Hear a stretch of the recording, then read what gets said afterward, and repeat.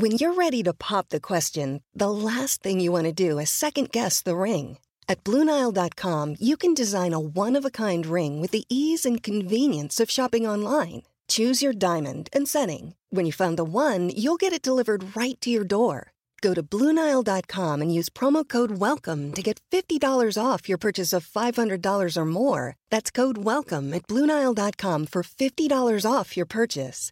BlueNile.com, code WELCOME. Another big Hillary Clinton lie blows up the political scene. Senator Jeff Flake of Arizona is on his way out, and he slams the door on his way out. We'll talk about all of that. I'm Ben Shapiro. This is The Ben Shapiro Show.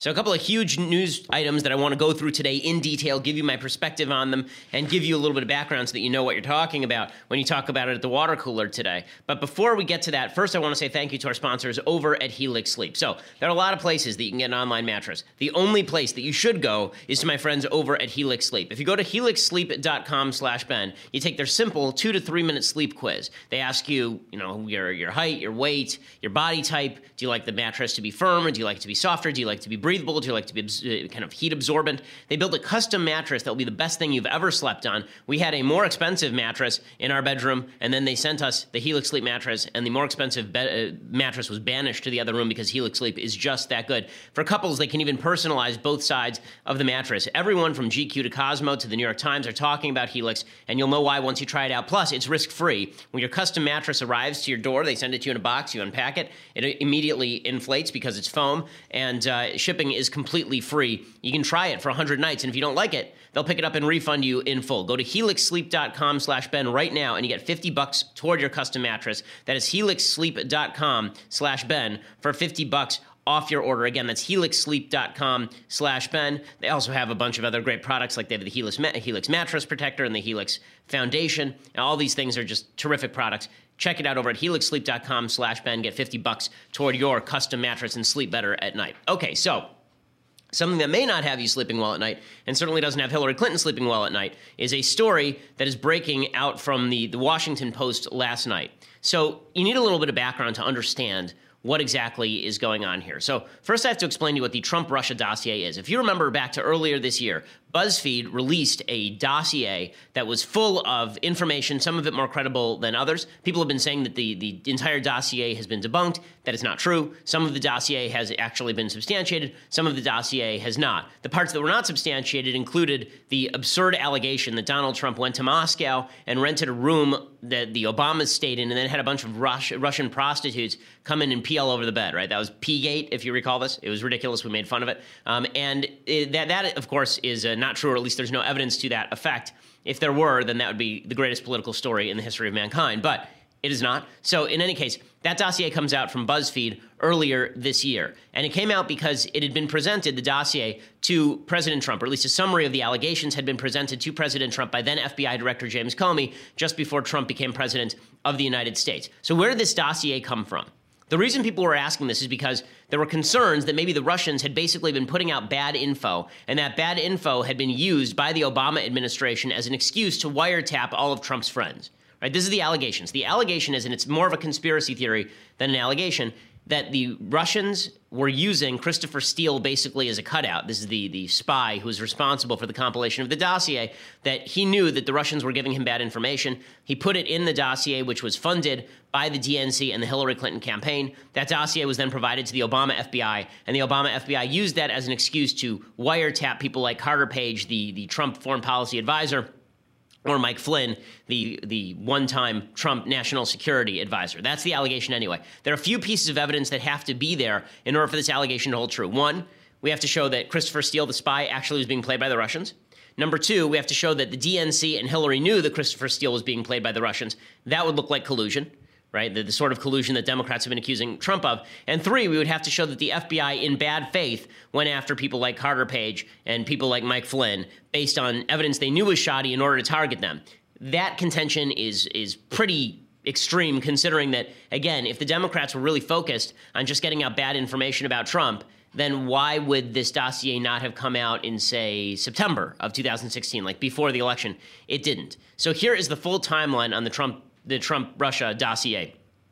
So Wikipedia actually has a pretty good timeline here, so I'll use that as the basis for this. In September 2015, there was a wealthy Republican donor who opposed Trump's candidacy in the Republican primary. So he went to Fusion GPS and asked them to compile an Oppo research file. For months they did. Okay, then this Republican donor, after Trump won the nomination, the Republican donor basically dropped out. And that's when, in April 2016, the investigation contract and funding was taken over by a law firm called Perkins Coie, owned by Mark Elias. Elias. He's the lawyer who represented both the DNC and the Clinton presidential campaign. So the Hillary campaign knew, the DNC knew, the Hillary people are claiming they didn't know. That's really not credible. And it was not until after Elias came on board that Christopher Steele was hired as the dossier compiler. So the claim has been basically that even Mark Elias didn't know Steele was the guy compiling the dossier. That's a little bit weak. In June 2016, it was revealed the DNC had been hacked by Russian sources, so Fusion GPS hired Orbis Business Intelligence, which is a private British intelligence firm, to look into the Russian connections, and that investigation was undertaken by Steele. That's how Steele gets involved. He only gets involved after the Democrats take over the funding for the Trump-Russia dossier. He delivers his report in a series of memos from June through September. He believed the FBI was not taking it seriously, and so it ended up in the hands of John McCain, among other people, who brought it to the FBI, and finally James Comey in January 2017 brings it to the attention of President Trump. That's the timeline on the Trump-Russia dossier. So it is not correct when the media say that the Republicans funded the Steele dossier. That's not technically true. They funded the beginning of the investigation before Steele was involved. When the Republicans, when conservatives say that this was obvious collusion between Hillary Clinton and the Russian government, again, no evidence to that effect. In fact, there is much more evidence that Donald Trump Jr., for example, was attempting to make nice with the Russians than that Hillary Clinton was attempting to make nice with the Russians, at least insofar as this. She was attempting to make nice with the Russians in all likelihood with regard to selling 20% of America's uranium stockpile. But with regard to gathering Trump Oppo intel research, not any evidence to support that. Also, the idea that the FBI was acting on orders from the Kremlin in order to get Trump, that also seems like a bit of a stretch. The reason that I lay all of this out is because I want you to have the truth about what exactly is happening here. I think that there's a lot of lies being told by both sides. On the left, they're saying, this is no big deal at all. You know, Oppo research is Oppo research. What's the big deal?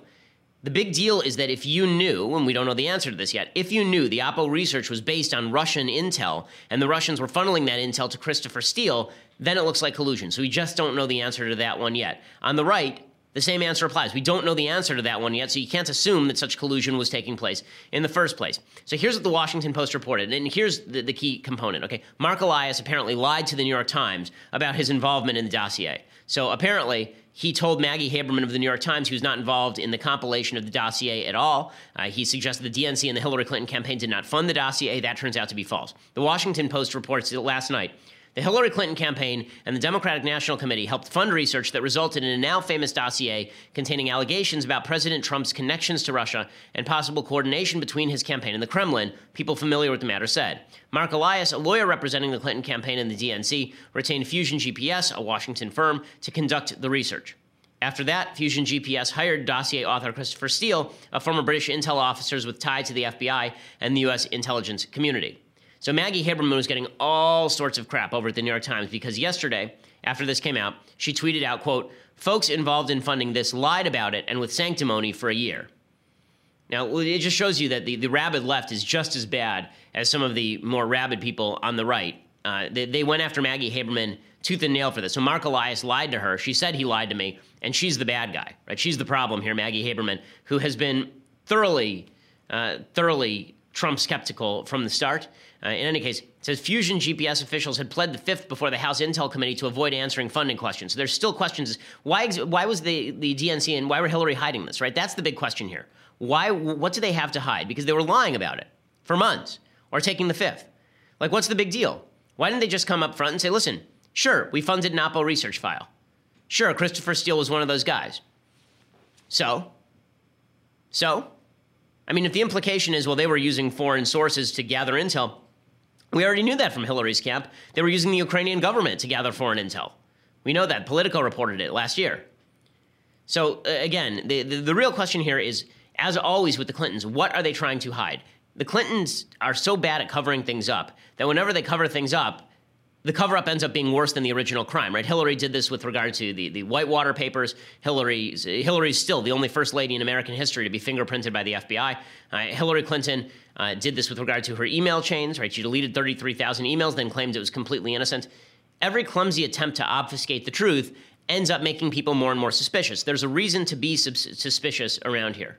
There's a reason to be suspicious about all of this.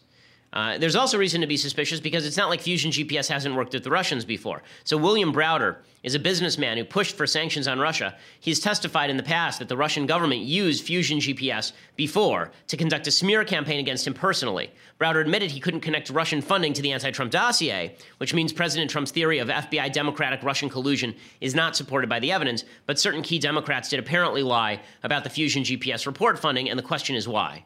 So that question remains an open question. And now the Democrats are pushing back by saying, listen, this is just an effort to discredit the dossier entirely.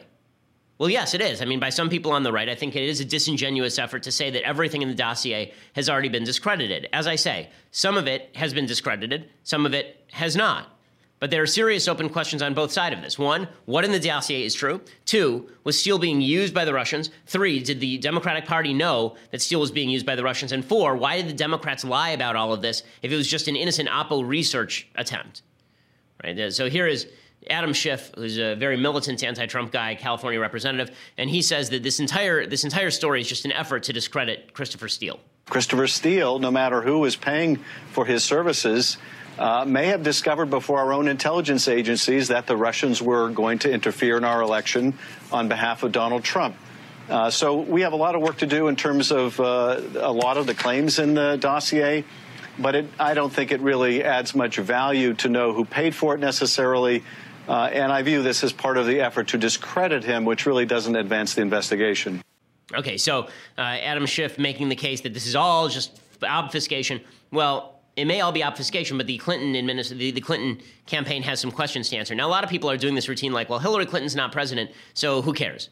Why is it a big deal? If Hillary's not president, what exactly are you whining about? And the answer is, if she had been president, you'd be saying it's beneath her to answer these questions. So wrongdoing is still wrongdoing. And again, it does shed light on the Russian collusion stuff if, in fact, it turns out that the FBI used this dossier as the basis to wiretap people like Carter Page and Mike Flynn, and it was done in corrupt fashion with the help of the Russian government. We just don't have that information at this point. Any suggestions to the contrary are not true. Okay, any suggestions to the contrary that the conspiracy theories have been confirmed, not true. So let's not get out in front of the story. Okay, I want to get to Jeff Flake resigning from the Senate in just a moment. But first, I want to say thank you to our sponsors over at the U.S. Concealed Carry Association. So we always hear the stories in the news about the guy who shoots an intruder in his house. And we think that's the end of the story, right? It's all over after that. No big deal. Well, it is a big deal because the fact is the police are going to show up and then they're going to ask questions about why certain people were shot, about how you used your gun. And this is why you need to know how to talk to the police. You also need to know how to handle a gun around the house, how to handle a gun in a public scenario.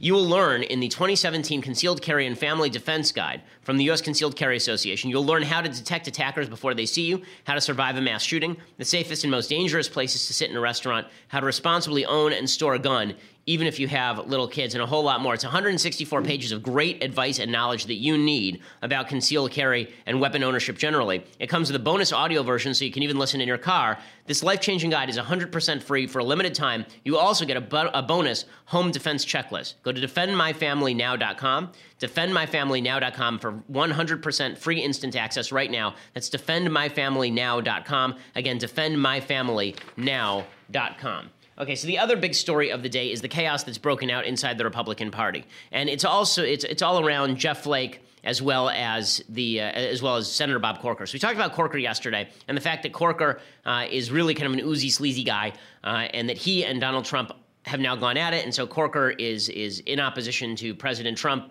somewhat conveniently, and has decided he was not going to run for re-election. Now, Corker, if he had run for re-election, probably would have won. Jeff Flake is a bit of a different story. I think the story that's being told to you by the media today is not true.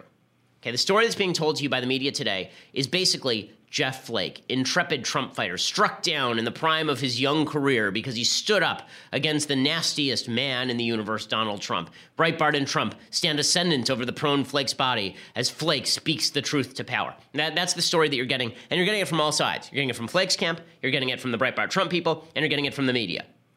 And I have to say, I don't think this story is even close to the full story. So first, let me express what I think the interests are for everyone in doing what happened yesterday. So to move back a little bit. Jeff Flake yesterday, the senator from Arizona, announced he would not run for re-election, and then he gave a long speech just ripping into President Trump, as well as Republicans who were basically soft pedaling President Trump for a long time. Now, to Flake's credit in terms of consistency, Flake did not endorse President Trump during the last election cycle and was very critical of President Trump. So I'm not saying that his opposition to President Trump is insincere. I think it is sincere. But I think the problem for Jeff Flake is that he knew that he was going down, and so for the past few months, he has basically attempted to carve out a position as the anti-Trump guy, right? The guy who's going to earn strange new respect from the left for saying things about Trump. Now, I want to be fair here. I've said a lot of the same things about President Trump Jeff Flake says about President Trump. I agree with a lot of what Jeff Flake says about President Trump. But the difference is that I also compliment Trump when I think he does something right. And I also acknowledge that people voted for Trump not because they embrace Trumpism, not because they think that Trumpism should replace conservatism, but because Trump was the only tool on hand at the time. Remember, Trump won a historic low percentage of votes in the Republican primaries to win the actual primaries. Okay, so it's not like he was well-loved inside the Republican Party. Once he was nominated, then the Republican Party swung behind him because he was the nominee against the most hated Democrat of my lifetime, Hillary Clinton. But that is not the same thing that Jeff Flake is saying. What Jeff Flake basically said in this speech is the Republican Party is a bunch of deplorables, right? I mean, he basically made the Hillary Clinton contention. The Republican Party is a bunch of deplorables who have fallen into league with Satan. Now, again, I think a lot of his critiques of Trump are true. And I think that people, I've been saying for a long time, people need to be intellectually honest about what Trump is and what Trump isn't, and they ought to call out lies and untruths and half-truths when they see them. They ought to call out the vulgarities and the stupidities that emanate from the White House.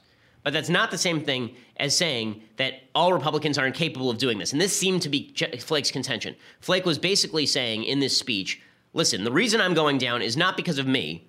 It's not even because of Trump. It's because the Republican Party has fallen into disrepair, that Republican constituents, my base, the people who elected me, are a bunch of dunderheads. It's not that they made a choice against Hillary Clinton. It's not that they held their nose and voted for Trump. It's not even that they like Trump, but they can also critique him. It's that they have fallen full scale into under the sway of President Trump.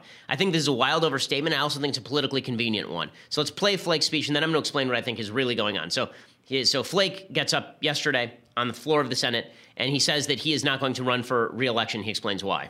Sustained incumbency is certainly not the point of seeking office, and there are times when we must risk our careers in favor of our principles. Now is such a time. Okay, so he says that now is the time for all men of goodwill to stand up, except that he's resigning, right? He's not sticking around to fight Trump's bad agenda items. He's not sticking around to run for re-election and try and, wrest control of the party away from Trump. No, Jeff Flake is resigning. So where exactly is where is he risking his career in favor of principles? Where was the risk?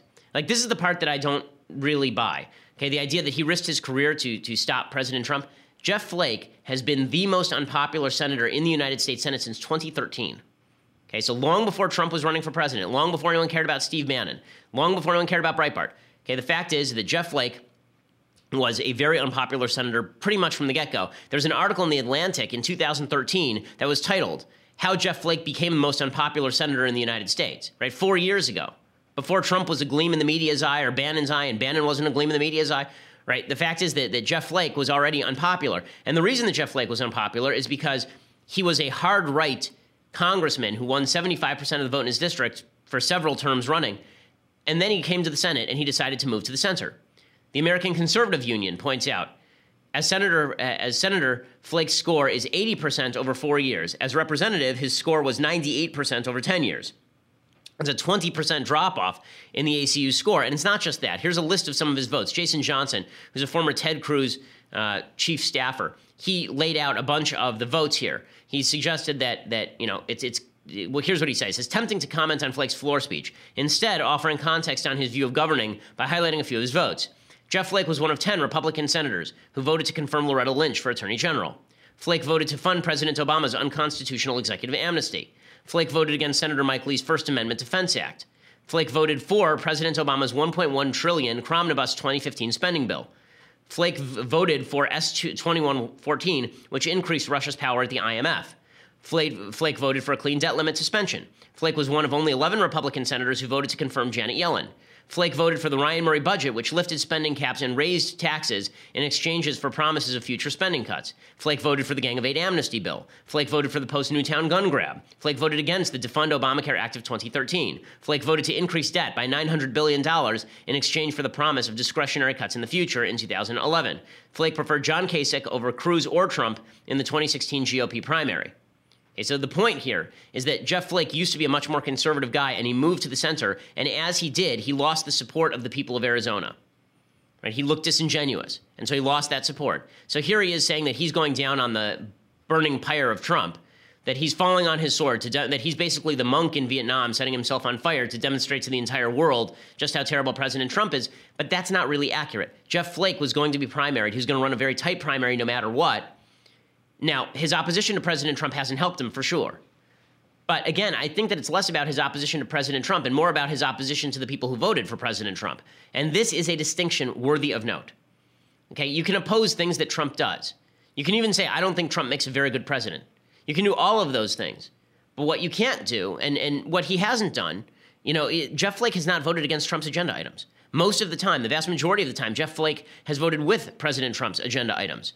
So when he says that he doesn't like Trump, it's really more a matter of what Trump says and what Trump does as president, not a matter of policy. So how that materializes is you can say, I think Trump is vulgarizing the discourse. I think President Trump would be better off if he stopped doing this stuff. I think President Trump is not a very good president because he's not doing these things. But that's not what Flake does. Instead, Flake seems to go at his own constituents, and he has been since April, basically saying the Republican Party was subject to a takeover by a bunch of dolts and morons. And I don't think that that's particularly smart politics, nor do I think it's true. I really don't think that's true. I think there are a bunch of people who voted for President Trump in the primaries who just thought he was the angriest guy on the stage and didn't think beyond that, which I do think is not smart. And then I think once we got past that, there were a lot of people who voted for Ted Cruz in the primaries, or voted for John Kasich in the primaries, who also voted for Donald Trump for president to stop Hillary Clinton. So Flake continues along these lines, and he decides that he is going to be the one who stands up to President Trump. Again, I think some of this is Flake posturing. The reason that I brought up his popularity ratings and his record is to demonstrate, I think that the real story here for Flake is this. Flake does have sincere opposition to President Trump. He does not like President Trump. He thinks President Trump is a boor and a vulgarian. I think some of those critiques are fair. I really do. But what's really happening here is that Flake was going to lose his primary anyway, and now he sees the opportunity to go out as the tragic hero who sacrificed himself in order to throw himself on the gears of the tank to stop President Trump, instead of just another senator who wasn't particularly popular in his home state and feels certain things about Trump.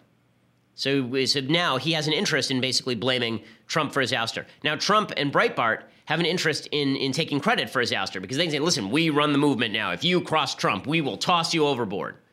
Right? If you cross Trump, if you cross Breitbart, we will toss you. Again, Kelly Ward's been running for Senate for well over a year. Breitbart's only gotten involved at the very tail end, and Bannon's only getting involved now. The same thing is true of Roy Moore in Alabama. Bannon and Breitbart basically backed the guy who finished third, Mo Brooks, in the primary until they switched to Roy Moore, and then they take credit. I think Jonah Goldberg has a good line about this. Bannon and Breitbart have a bad habit when it comes to these races of being the rainmaker who waits for it to, the first rule of rainmaking, as Jonah says, is wait for it to start raining and then start dancing, right? Because then people mistake the dancing for the cause of the rain. And I think that that's exactly what's happened here. So Breitbart and Trump have an interest in saying, we run the party now, cross us, and we'll burn you down. I don't think that's actually real. I don't think that's actually true. I think that you can cross Trump pretty much with impunity, actually, as long as you don't say that people who voted for him were wrong to do so, or not understandable. It was foolish and ridiculous for them to do so, or they're racist, sexist, bigot, homophobes who sign off on everything Trump does because they voted for him. That's lefty talk, and it's not accurate either. So the Trump and Bannon, I don't think, are telling the truth. I don't think Flake is telling the full truth. And I think the media have an interest in this narrative, too, because it does a couple of things for them. One, it allows them to create this perception that Trump is the evil manipulator behind the scenes, the Palpatine behind the scenes, making sure people like Bob Corker and Jeff Flake, the true heroes, are put to the boot. And I don't think that's interest number one. And interest number two is they like portraying the Republican Party is split, and so anything they can do to exacerbate that split, they will do. So here's Jeff Flake going after President Trump directly. Mr. President, I rise today to say enough. We must dedicate ourselves to making sure that the anomalous never becomes the normal. With respect and humility, I must say that we have fooled ourselves for long enough, that a pivot to governing is right around the corner, a return to civility and stability right behind it. We know better than that. By now, we all know better than that. Okay, so there he is. We all know better. Nothing good is coming around the corner. Again, all of this is fair, but I don't know why it's effective or useful. Like, I think that we all have our feelings about President Trump. I've been highly critical of President Trump, but I do not know what the purpose of all this is. And then, and here's where he casts himself in the role of martyr. Here's where he does the Joan of Arc routine. He's going to hop up on that pyre and light the flame. He says that, this is not about political savvy. This is about principle. It's about principle. Well, if it were really about principle, you'd stick around and run for re-election and see if you can convince the Republican Party to agree with your principles. He's bowing out because he knows he's going to lose. Here he is. Now, I'm aware that more politically savvy people than I will caution against such talk. I'm aware that there is a segment of my party that believes that anything short of complete and unquestioning loyalty to a president who belongs to my party is unacceptable and suspect. Okay, so that last line, that my party believes anything short of complete and unquestioning loyalty to a president who belongs to my party is unacceptable and suspect. I think it's a pretty small segment of the party. I really do. I think the Bill Mitchells of the party, the people who think that Trump cannot be criticized under any circumstances, I don't think that's right. I just don't think that's true. I think there have been a number of senators who have criticized Trump, including Rand Paul, by the way, who's going to win his re-election easily. Yeah, you can criticize Trump so long as it doesn't feel like you're ripping his voters for voting for him. Again, he continues along these lines, and the martyr routine is a little bit strong here. He talks about how principled he is even more. If I have been critical, it is not because I relish criticizing the behavior of the President of the United States. If I have been critical, it is because I believe it is my obligation to do so, and as a matter and duty of conscience. The notion that one should stay silent and as the norms and values that keep America strong are undermined, and as the alliances and agreements that ensure the stability of the entire world are routinely threatened by the level of thought that goes into 140 characters. The notion that we should say or do nothing in the face of such mercurial behavior is ahistoric, and I believe profoundly misguided. Again, the idea that people aren't saying anything against Trump is just absurd. Everyone's saying things against Trump. Now, listen, I think some people have been cowards in this situation. I don't want to pretend that everyone has been, paragons of virtue here. I think Paul Ryan doing I've never seen his tweets routine. I think that Mitch McConnell doing I'm just going to ignore whatever the president says routine. I think that's wrong. I think that they should speak out. But again, I don't think speaking out is the same thing as saying that you're going to go down simply because you spoke out. I don't think that's correct. The reason I'm objecting so strenuously to this is because I know enough conservatives to know that we are a good-hearted party still that is attempting to do the right things. And I think that criticism of President Trump, so long as it's not taken as criticism of his voting base, I think that people are willing to go along with it. I think that what Jeff Flake is doing, and this is really what I object to, I feel like what Jeff Flake is doing here is he is surrendering the party to Trump and to Bannon and to and to the media's perception of what the Republican Party is, solely so that he can look as though he's a martyr to this new Republican Party, so that he can play Saint Thomas Becket and against Henry II. Like Henry II.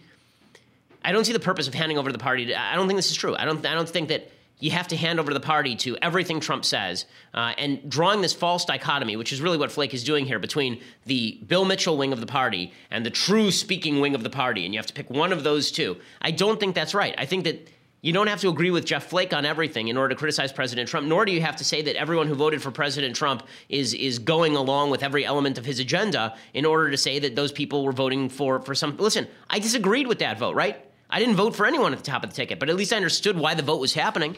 And I'm not going to attribute bad motivations to the people who disagreed with me on that vote. I mean, that's silly, and that's what I feel like Flake is doing. And I've got to say, it feels like some of this is for posturing and personal gain, considering he came out with a book called Conscience of a Conservative 4 months ago, and then did the rounds talking about how bad Trump was in the middle of a tough primary fight. If you want to win a primary, you don't go out there and then suggest that the party that embraced President Trump is a nasty, terrible party. What you can do instead is you can say, they were misinformed, which I think is true, that they were lied to, which I think is true, that there were people who were preying on a justified anger, which I think is true. But this is the equivalent of, this really is the equivalent of, remember when Hillary was asked whether she blamed women who didn't show up to vote for her? And she said, yes, of course I blame them. It feels like some of this. So it's convenient for Jeff Flake to do that while he's stepping down. Again, this is not even me disagreeing with Flake's critique of President Trump. I don't think President Trump has been a very good president. I think he's actually been very negative for conservatives in a number of ways. That doesn't mean he's been that across the board. I mean, as I've said, Gorsuch, regulatory cuts, right? All these things are good. But I think that the narrative that's being told to you right now is not true. And I want to explain a little bit more about this and why everybody is trotting out this narrative in just a second. But first, I want to say thank you to our friends over at My Patriot Supply. So right now, if you are looking at the news and you see there's a wildfire in Northern California and Southern California and hurricanes in Florida and Texas and Puerto Rico, it seems like everywhere there's some sort of natural disaster where the people there would have been in good shape had they only had some sort of emergency food supply, or at least they would have been in better shape if they had. That's why you need to prepare, okay? Get a 102-serving survival food kit for just $99 from my friends at My Patriot Supply. It includes breakfast, lunches, and dinners. It's shipped to your home for free. Order a kit for yourself now. Call 888-803-1413. That's 888-803-1413. Or go online to preparewithben.com. Again, that's preparewithben.com. The emergency food lasts up to 25 years in storage. People in the office have tried it. They say it tastes like home cooking. 888-803-1413 or preparewithben.com. Again, that's preparewithben.com.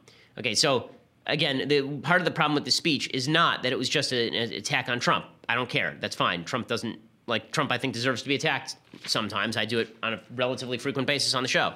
But it's Flake presenting himself as leader. If you see that the founders were right about people, the founding fathers basically said the reason they structured the Constitution the way they did is because they said people are ambitious. People want power. Ambition should therefore counteract ambition, right? They should check each other. If you see ambition as a prime mover in human motivation, then you're more likely to understand the political dynamic every day. So Jeff Flake is an ambitious guy, right? He's a senator. Of course he's ambitious. And here he is trying to set himself up as leader of the sort of anti-Trump conservative resistance, even though he has not been supremely conservative as a senator by any stretch of the imagination. He and John Kasich are sort of doing the same thing here. And if you look at Steve Bannon, he's trying to set himself up as the leader of Trumpism, even though there is no leader to Trumpism, because Trumpism doesn't exist. There is only Zool, right? Trump is the only one who exists. Trumpism is not a real philosophy. If you see that everyone is trying to set themselves up as leader, you're more likely to understand what's going on. So here is Jeff Flake trying to set himself up as leader in opposition to the bad, evil, terrible President Trump. Leadership knows that most often a good place to start in assigning blame is to look somewhat closer to home. Leadership knows where the buck stops. Humility helps. Character counts. Leadership does not knowingly encourage or feed ugly or debased appetites in us. Okay, again, I agree with a lot of this. I've said it before that all politicians pander to anger, that politicians make their bank off of anger. But his idea that I am the leader, right? That's the undercurrent here. Leadership knows this. Leadership knows that. Who knows that? I know that. Well, that's amazing. Look at that coincidence. Right? He finishes up by, and this is the part where I have a problem, where he basically throws the entire conservative agenda under the bus, saying, I am the representative of that conservative agenda. If I cannot survive as an anti-Trump speaker, then no one can survive. The party has been taken over. Run for the hills. I'm not ready to run for the hills. I'm not ready to surrender the party to people who are anti-free trade. I'm not ready to surrender the party to people who are not just anti-illegal immigration, as I am, but anti-immigration generally, as I am not, right? I'm not willing to surrender the party to, I think, the more base instincts of some people. I'm not ready to do that because I don't think that's my party. I don't think that's my movement. Maybe Jeff Flake is right. Maybe it's time for despair. There's a lot of despair, I think, in the traditional conservative movement, that the party has been soul-sucked. I feared that was going to happen when Trump took office. I fear it a little less now. I don't think that the party has been soul-sucked. I don't think every conservative has become a Trumpkin on every issue. I think that conservatives, as I've said before, see President Trump as a litmus test, that if you are going to say that Trump is awful, terrible, no good, very bad, evil, and unjustifiable, and that any vote for him was a bad vote, if you're going to say that, then that's not a referendum on Trump. That's a referendum on all the people who voted for him. It's the Hillary Clinton deplorables line all over again. I think that is a point that people are using Trump to elucidate. I think people are using Trump as a bit of a litmus test, but you can still oppose Trump when he does things that are wrong. You can still speak up when he does things that are stupid.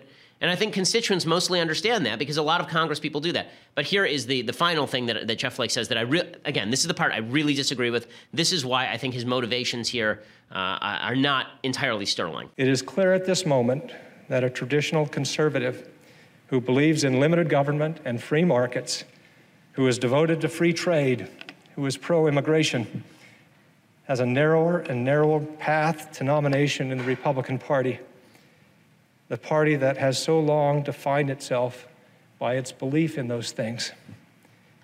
It is also clear to me for the moment that we have given in or given up on the core principles in favor of a more viscerally satisfying anger and resentment.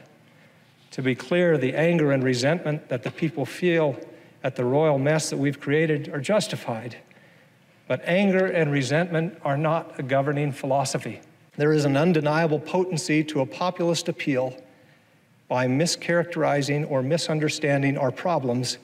The impulse to scapegoat and belittle threatens to turn us into a fearful, backward-looking people. Okay, so I agree with a lot of the statements that he's making about the appeal to anger. I've said the exact same thing on this show. I don't disagree with him, but it's that first sentence that bothers me. The anger and the resentment, he is right. They are not a governing strategy. But he himself is suggesting that they are replete with a particular philosophy, and I don't think that's right. I don't think that's true. The same anger and resentment that drove the Tea Party to victory based on a small government platform drove President Trump to victory based on a populist platform, because anger does not have any philosophy to which it attaches exclusively.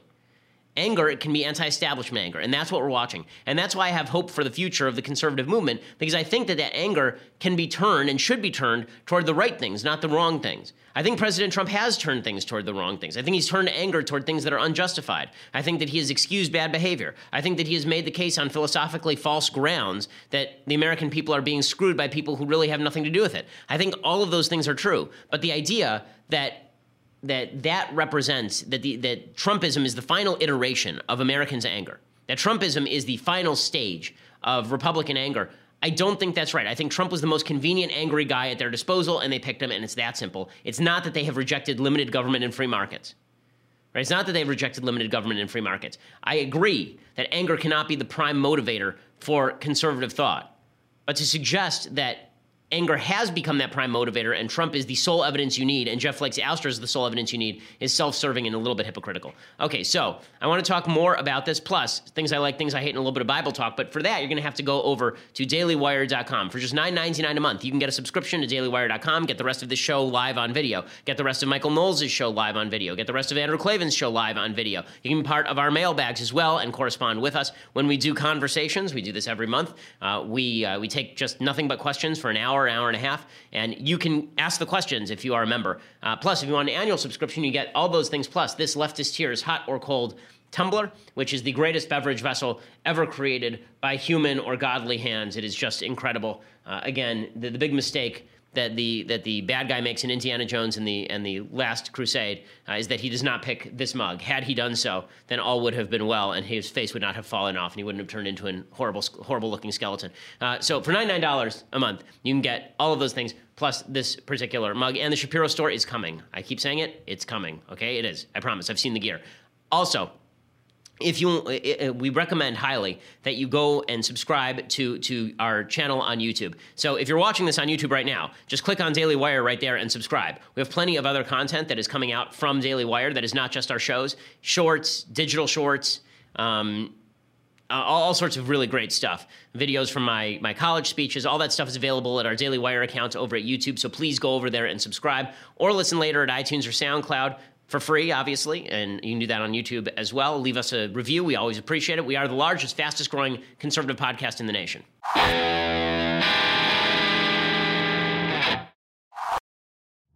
So now I'm going to show you that, now I'm going to show you why everyone has an interest in pushing the false narrative that what happened here was not a senator who is going to lose bowing out and then putting that in the best possible light by attacking President Trump. Again, not insincerely, but a little bit politically cynically. Instead, we've gotten this narrative, Jeff Flake, fallen hero, Donald Trump, villain who put him out. And everybody basically has the same take because it's convenient for all of them. So here's the Huffington Post headline. This is the HuffPost big banner headline yesterday. Bannon storms the desert, right? It's Bannon who took out Jeff Flake. Nonsense. Nonsense. I worked at Breitbart, okay? This is crap. It's crapola. Kelly Ward was running against Jeff Flake for well over a year before Bannon even knew how to spell Arizona. Okay, this idea that the Breitbart was the sole mover here is a creation of the media because the media love this story, right? They want it to be a fight for the soul of the party between two bad guys. That's their goal. right? The losers are all the good, honest noblemen, the people for whom the media have a strange new respect. Right? Jeff Flake, strange new respect. Ben Sass, strange new respect. Ben Shapiro, strange new respect, right? There's this idea that anytime you oppose Trump, strange new respect from the media. The media have an interest in promulgating that narrative because what they want is the people who are losing are the people for whom they have strange new respect, the good folks, the people who've been exiled from the party. And the people who are winning, it's Steve Bannon and his white nationalist brute squad. Right? They're the people who are winning. So Huffington Post is happy to push that. Of course, so is Breitbart. So Breitbart immediately posts the HuffPo headline as its own headline, saying, look, even HuffPo says this. Right? Of course, HuffPost says this. I mean, they have an interest in pushing this. Trump has an interest in pushing this. Jeff Flake has an interest in pushing this. I think everyone is misinterpreting here. I think it's a big mistake, right? Ari Fleischer, who typically his political analysis is pretty good, but when he says this is a win for Trump and Bannon, in what sense is it a win for Trump and Bannon? I mean, it's quite possible that Kelly Ward loses the Senate race and then Trump loses the seat in Arizona. And again, you can't pin this one on Trump because Jeff Flake was, the lowest rated senator among his home state contingent of any senator in the country for years before any of this happened. Look at events today and not declare that Donald Trump won, Steve Bannon won. The fact of the matter is the people they like least, the establishment organizations people inside the Republican Party, are not running for re-election because Donald Trump has helped chase them out of the party. But go back in time. It is true. You go back to the primary, and 16 candidates, many of them cut from the same cloth as Corker and Flake, couldn't compete with Donald Trump. Ted Cruz and Donald Trump got 80% of all Republican votes cast in that primary. The establishment candidates got less than 20% state by state by state from the beginning to the very end. And so now you are seeing that manifestation of it play out in the Senate. What I have a hard time wrapping my mind around is they said you must fight, you must stop, you must stand up to President Trump, but then they don't run. It seems to me if you feel that fervently about standing up to fight, then you go through your primary and you prove that you can move Republicans to your direction. But instead of fighting, I agree with the last part of what Fleischer is saying there. But what I hate is the combination where he says that, where he just sort of slips that in. 80% of the primary vote went to Trump and Cruz. Yes, and Cruz had policy prescriptions that were precisely the opposite of Trump's in many of these cases, and he was winning heavy percentages of the vote as a really unattractive candidate. Right, so which, again, shows that Trump is the avatar of the anger, but he is not the new philosophy of the Republican Party. I'm not willing to surrender the party that Jeff Flake is. This is my biggest objection with Jeff Flake. What Jeff Flake did yesterday is he basically said the party is now Trump's party. The party is not Trump's party. Trump is just the figurehead for a party, and he is a figurehead of the id. But Jeff Flake had every right to be in the Senate, just as Trump has to be in the White House. And the idea that Jeff Flake is sort of responsible for that Donald Trump is the final iteration is just silliness. It's not true. Trump is not. And again, conflating his popularity and his ideology would be a big mistake and a not true one. It's just not true. Okay, time for some things I like, things I hate, and then we'll do a little bit of Bible talk. So, things I like. So today's Things I Like is a podcast called Another Kingdom. This is a fictional podcast put together by our very own Andrew Klavan and performed by our very own Michael Knowles. It is not actually a Daily Wire project. One of the reasons for that is because it is replete with cursing. But it is really entertaining. It's really well done. Knowles acts it. Klavan wrote it. And the basic premise is that there's a failed Hollywood screenwriter who stumbles into a doorway that leads him, a portal that leads him into basically a fantasy knights and maidens world. And it's really well written. It's really fun to listen to. It's not, old radio drama in the sense that you have like the cheesy squeaking sounds of the shoes on the pavement or anything. But it's great to listen to, and it's getting good numbers. Go and check Another Kingdom and go subscribe to it. I think Ricochet puts it out. And you can do that at iTunes or SoundCloud as well. Andrew Klavan's Another Kingdom, performed by our very own Michael Knowles, who shockingly has the capacity to act, actually. I was surprised by that, considering our interactions in the theatrical sense here at the office, because so far I've not seen the acting chops, but he shows them. He shows them in Another Kingdom, so check it out. Okay, time for some things that I hate. So it's virtue signaling all around. Kathy Griffin has decided to disown her former disowning of her beheading of Donald Trump. So you recall that she infamously held up a beheaded sort of mock-up of Trump's head with blood dripping over the face in almost ISIS fashion. And she was castigated for it. She lost her job at CNN for it on New Year's Eve. And now Kathy Griffin is back at it, and she's saying Trump's a psycho. She's trying to earn her way back in. And it'll be fascinating to see whether the Hollywood elite accept her back in. I think there's a good chance that they will because, as time heals all wounds. It looked bad in the moment that she was beheading President Trump, but they really hate President Trump down deep too, so she'll probably start going to all the good cocktail parties again. Here she is calling President Trump a psycho. These Trump folks, they self-identify as deplorables, like as if that's a good thing. And they're psychos. I mean, they're nuts. So I'm here to apologize. I'm sorry that we have put this guy on everybody else's lap. And I don't know what's happening in my own country. Okay, when Kathy Griffin says things like, they call themselves deplorables, the reason they say they're deplorables is because they're mocking Hillary Clinton, who said that half of all Trump voters are racist, sexist, bigot, homophobes who hate the poor. I mean, let's be real about that. And does she think that she's winning anyone over to her side? Again, I think that very few people in the country right now are focused on winning over new converts to their side. Again, this is my objection to Flake's speech. I don't think Flake's speech wins people over to his side. I think Flake's speech actually alienates a lot of the people he's attempting to reach out to. And I think he had a habit of that, which is why he was losing his Senate race to Kelly Ward, an osteopathic physician who apparently has questioned the validity of chemtrails before. I just don't. The virtue signaling has to stop from all sides. It's virtue signaling. Like, try to convince someone. It's so funny. I get ripped in the press. I got ripped in the New York Times for, quote unquote, not trying to convince people. I would bet dollars to donuts that we have more leftists and liberals who listen to this program than who listen to the vast majority of other conservative programs. And I would guarantee you that the number of products that I personally have endorsed and said people should go read on things I like from the left is much higher than it would be on some shows of the left, because I think it's interesting to read the other side. Kathy Griffin isn't interested in having the conversation. She's interested in calling people Nazis. Again, this is how you got Trump. Another way you got Trump is stupidity like this. There's this protester who showed up at the Senate yesterday, and President Trump was walking through with turtle man Mitch McConnell, and here is the protester throwing Russian flags at President Trump.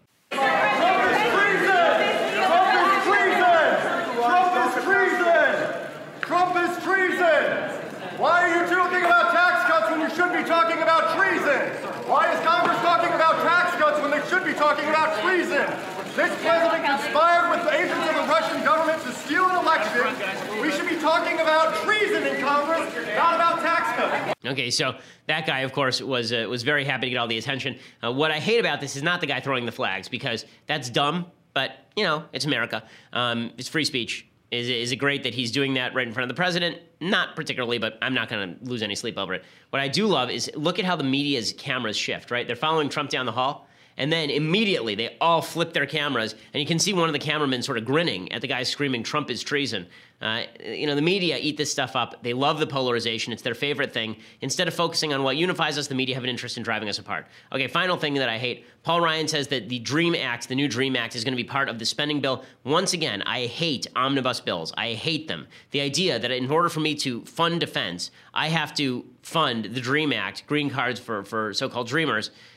It's absurd. It's absurd. And it's another broken promise from conservatives who said they were going to stop Obama's executive amnesty, not that they were going to reinforce Obama's executive amnesty on the legislative level. Okay, so I want to do a little bit of Bible talk today. So I've decided to change the format of Bible talk. Instead of just taking whatever the Jews happen to be reading this week, I'm going to just give a biblical thought that has been occurring to me, because I do spend a fair bit of time thinking about the depth of the Bible. So a couple of weeks ago, we started reading the Torah again in the Jewish community. We had the holiday of Simchat Torah, where we celebrate the finishing of the cycle of reading the Torah, and then we start reading again from the beginning. So we read the first chapters of Genesis. So the parsha itself is Bereshit in the beginning. And I have a read on the tree of good and evil, knowledge of good and evil, that I think is kind of interesting at the very least. So here I want to pose two ideas that are sort of in opposition. One is the idea of Aristotelian good, and the other is the idea of moral good. These are not the same thing. So the way Aristotle thought of something being good was the way that you would think of a watch being good, right? Or a hamburger being good. What makes something good in the Aristotelian view is that it is fitted to its purpose. Right, my watch is good. My MVMT watch right here. This watch is good because it tells time and looks good. Right, that is its job, and so it is good at being a watch. Right, you're good at being a radio host if you can get listeners. You're good at being a senator if you are capable of exercising independent judgment and acting on behalf of the interests of the United States. Right, that's what makes you good at things, and you're a good person according to Aristotelian thought if you fulfill the function of a human, which is to think and reason. Right, this is basically Aristotle's notion of good, and then virtue is all the qualities that you have to push in yourself so that you can achieve these heights of reason and rationality. That's Aristotelian good. Moral good is something different. Moral good is the idea that we determine of our own thinking what is a good thing to do and what is a bad thing to do, what is a moral thing to do and what is an immoral thing to do. It has little to do with purpose itself. It has to do more with our moral intuition. And this, I think, is what the Bible is trying to tell us at the very beginning. So, at the very beginning of the Bible, when God says, "Let there be light," and then there's light, and then God says, "And God saw that the light was good. It was evening and it was morning the first day," right? When it does that, when it says, "And God saw that it was good," what does it mean it was good? Does it mean the light was morally good? What did the light do to earn that sort of moniker? Right? It says it was tov, it was good. What it did is it was good at being a light, right? It fulfilled its purpose. It was fitted to its purpose, right? Everything that on the first 6 days, the only thing that is not considered fitted to its purpose is the separation of the firmaments, the separation of the waters on day 2. But everything else is considered fitted to its purpose, right? It is tov. Then we get into the Garden of Eden. Man has now been created, and God says, here's the tree of life, and here's the tree of good and evil. He says you can eat from the tree of life. He never tells people not to eat from the tree of life, right? For all we know, Adam and Eve were eating from the tree of life regularly because he never forbids them from doing that. He only forbids them from eating from the tree of the knowledge of good and evil. Okay, the word evil only pops up its head for the first time in this context. And what the Torah is saying here is it's contrasting the idea of tov, meaning fitted to its purpose, from good and evil in moral terms. And what it's saying is, if man would think in terms of what purpose are you fitted for, what purpose did God fit you to, you'll live a happier, more complete life than if you are making up your own standards of right and wrong, right? Your subjective standards of right and wrong. Now, God has implanted his morality in the world is the idea here, right? He has implanted, his morality can be discerned by discerning purpose.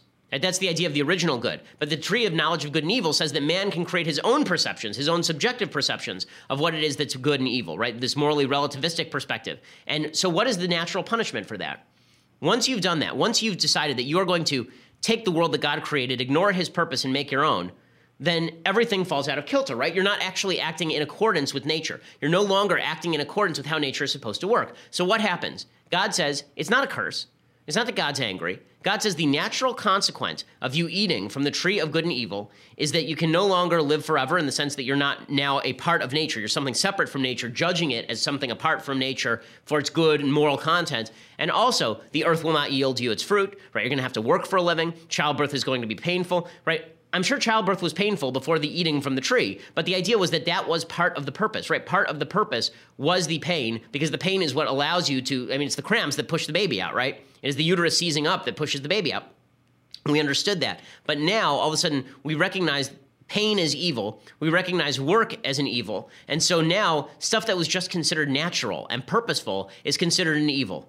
So we start seeing things in darker terms. And that's what happens. That's the transition. It's not that human beings become inherently evil. It's not the original sin is that we now become sinful. It's that before, when you're acting in accordance with God's purpose, as we were before acting in accordance with the Aristotelian notion of God's good, when you do that, then you are always going to be acting with the good, and sin doesn't become an issue. But sin becomes an issue as soon as we start substituting our own judgment for God's in terms of not purposive good, but in terms of what we personally think is morally good for us. Because we're not the final judges of that. God made us. We did not make God, and we did not make the morality that God created and embedded in the universe. Okay, we'll be back here tomorrow with more deep thoughts like that, and presumably more fallout from all the political matters of the day. I'm Ben Shapiro. This is The Ben Shapiro Show.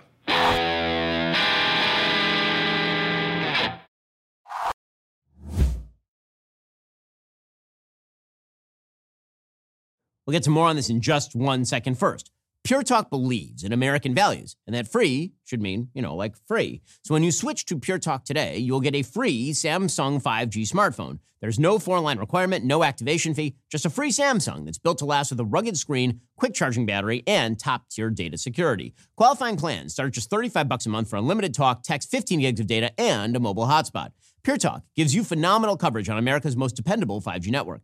It's the same coverage you know and love, but for half the price of the other guys. The average family saves almost $1,000 a year. So, I challenge you to choose a company that actually doesn't hate your guts and shares your values. Let Pure Talk's expert U.S. customer service team help you make the switch today. Go to puretalk.com/Shapiro to claim your eligibility for your free brand new Samsung 5G smartphone and start saving on wireless today. Again, go to puretalk.com/Shapiro to switch to my cell phone company. I've been using them for years. They're fantastic. You'll love them as well. Go to puretalk.com/Shapiro and claim your eligibility on that free brand new Samsung 5G smartphone. Start saving.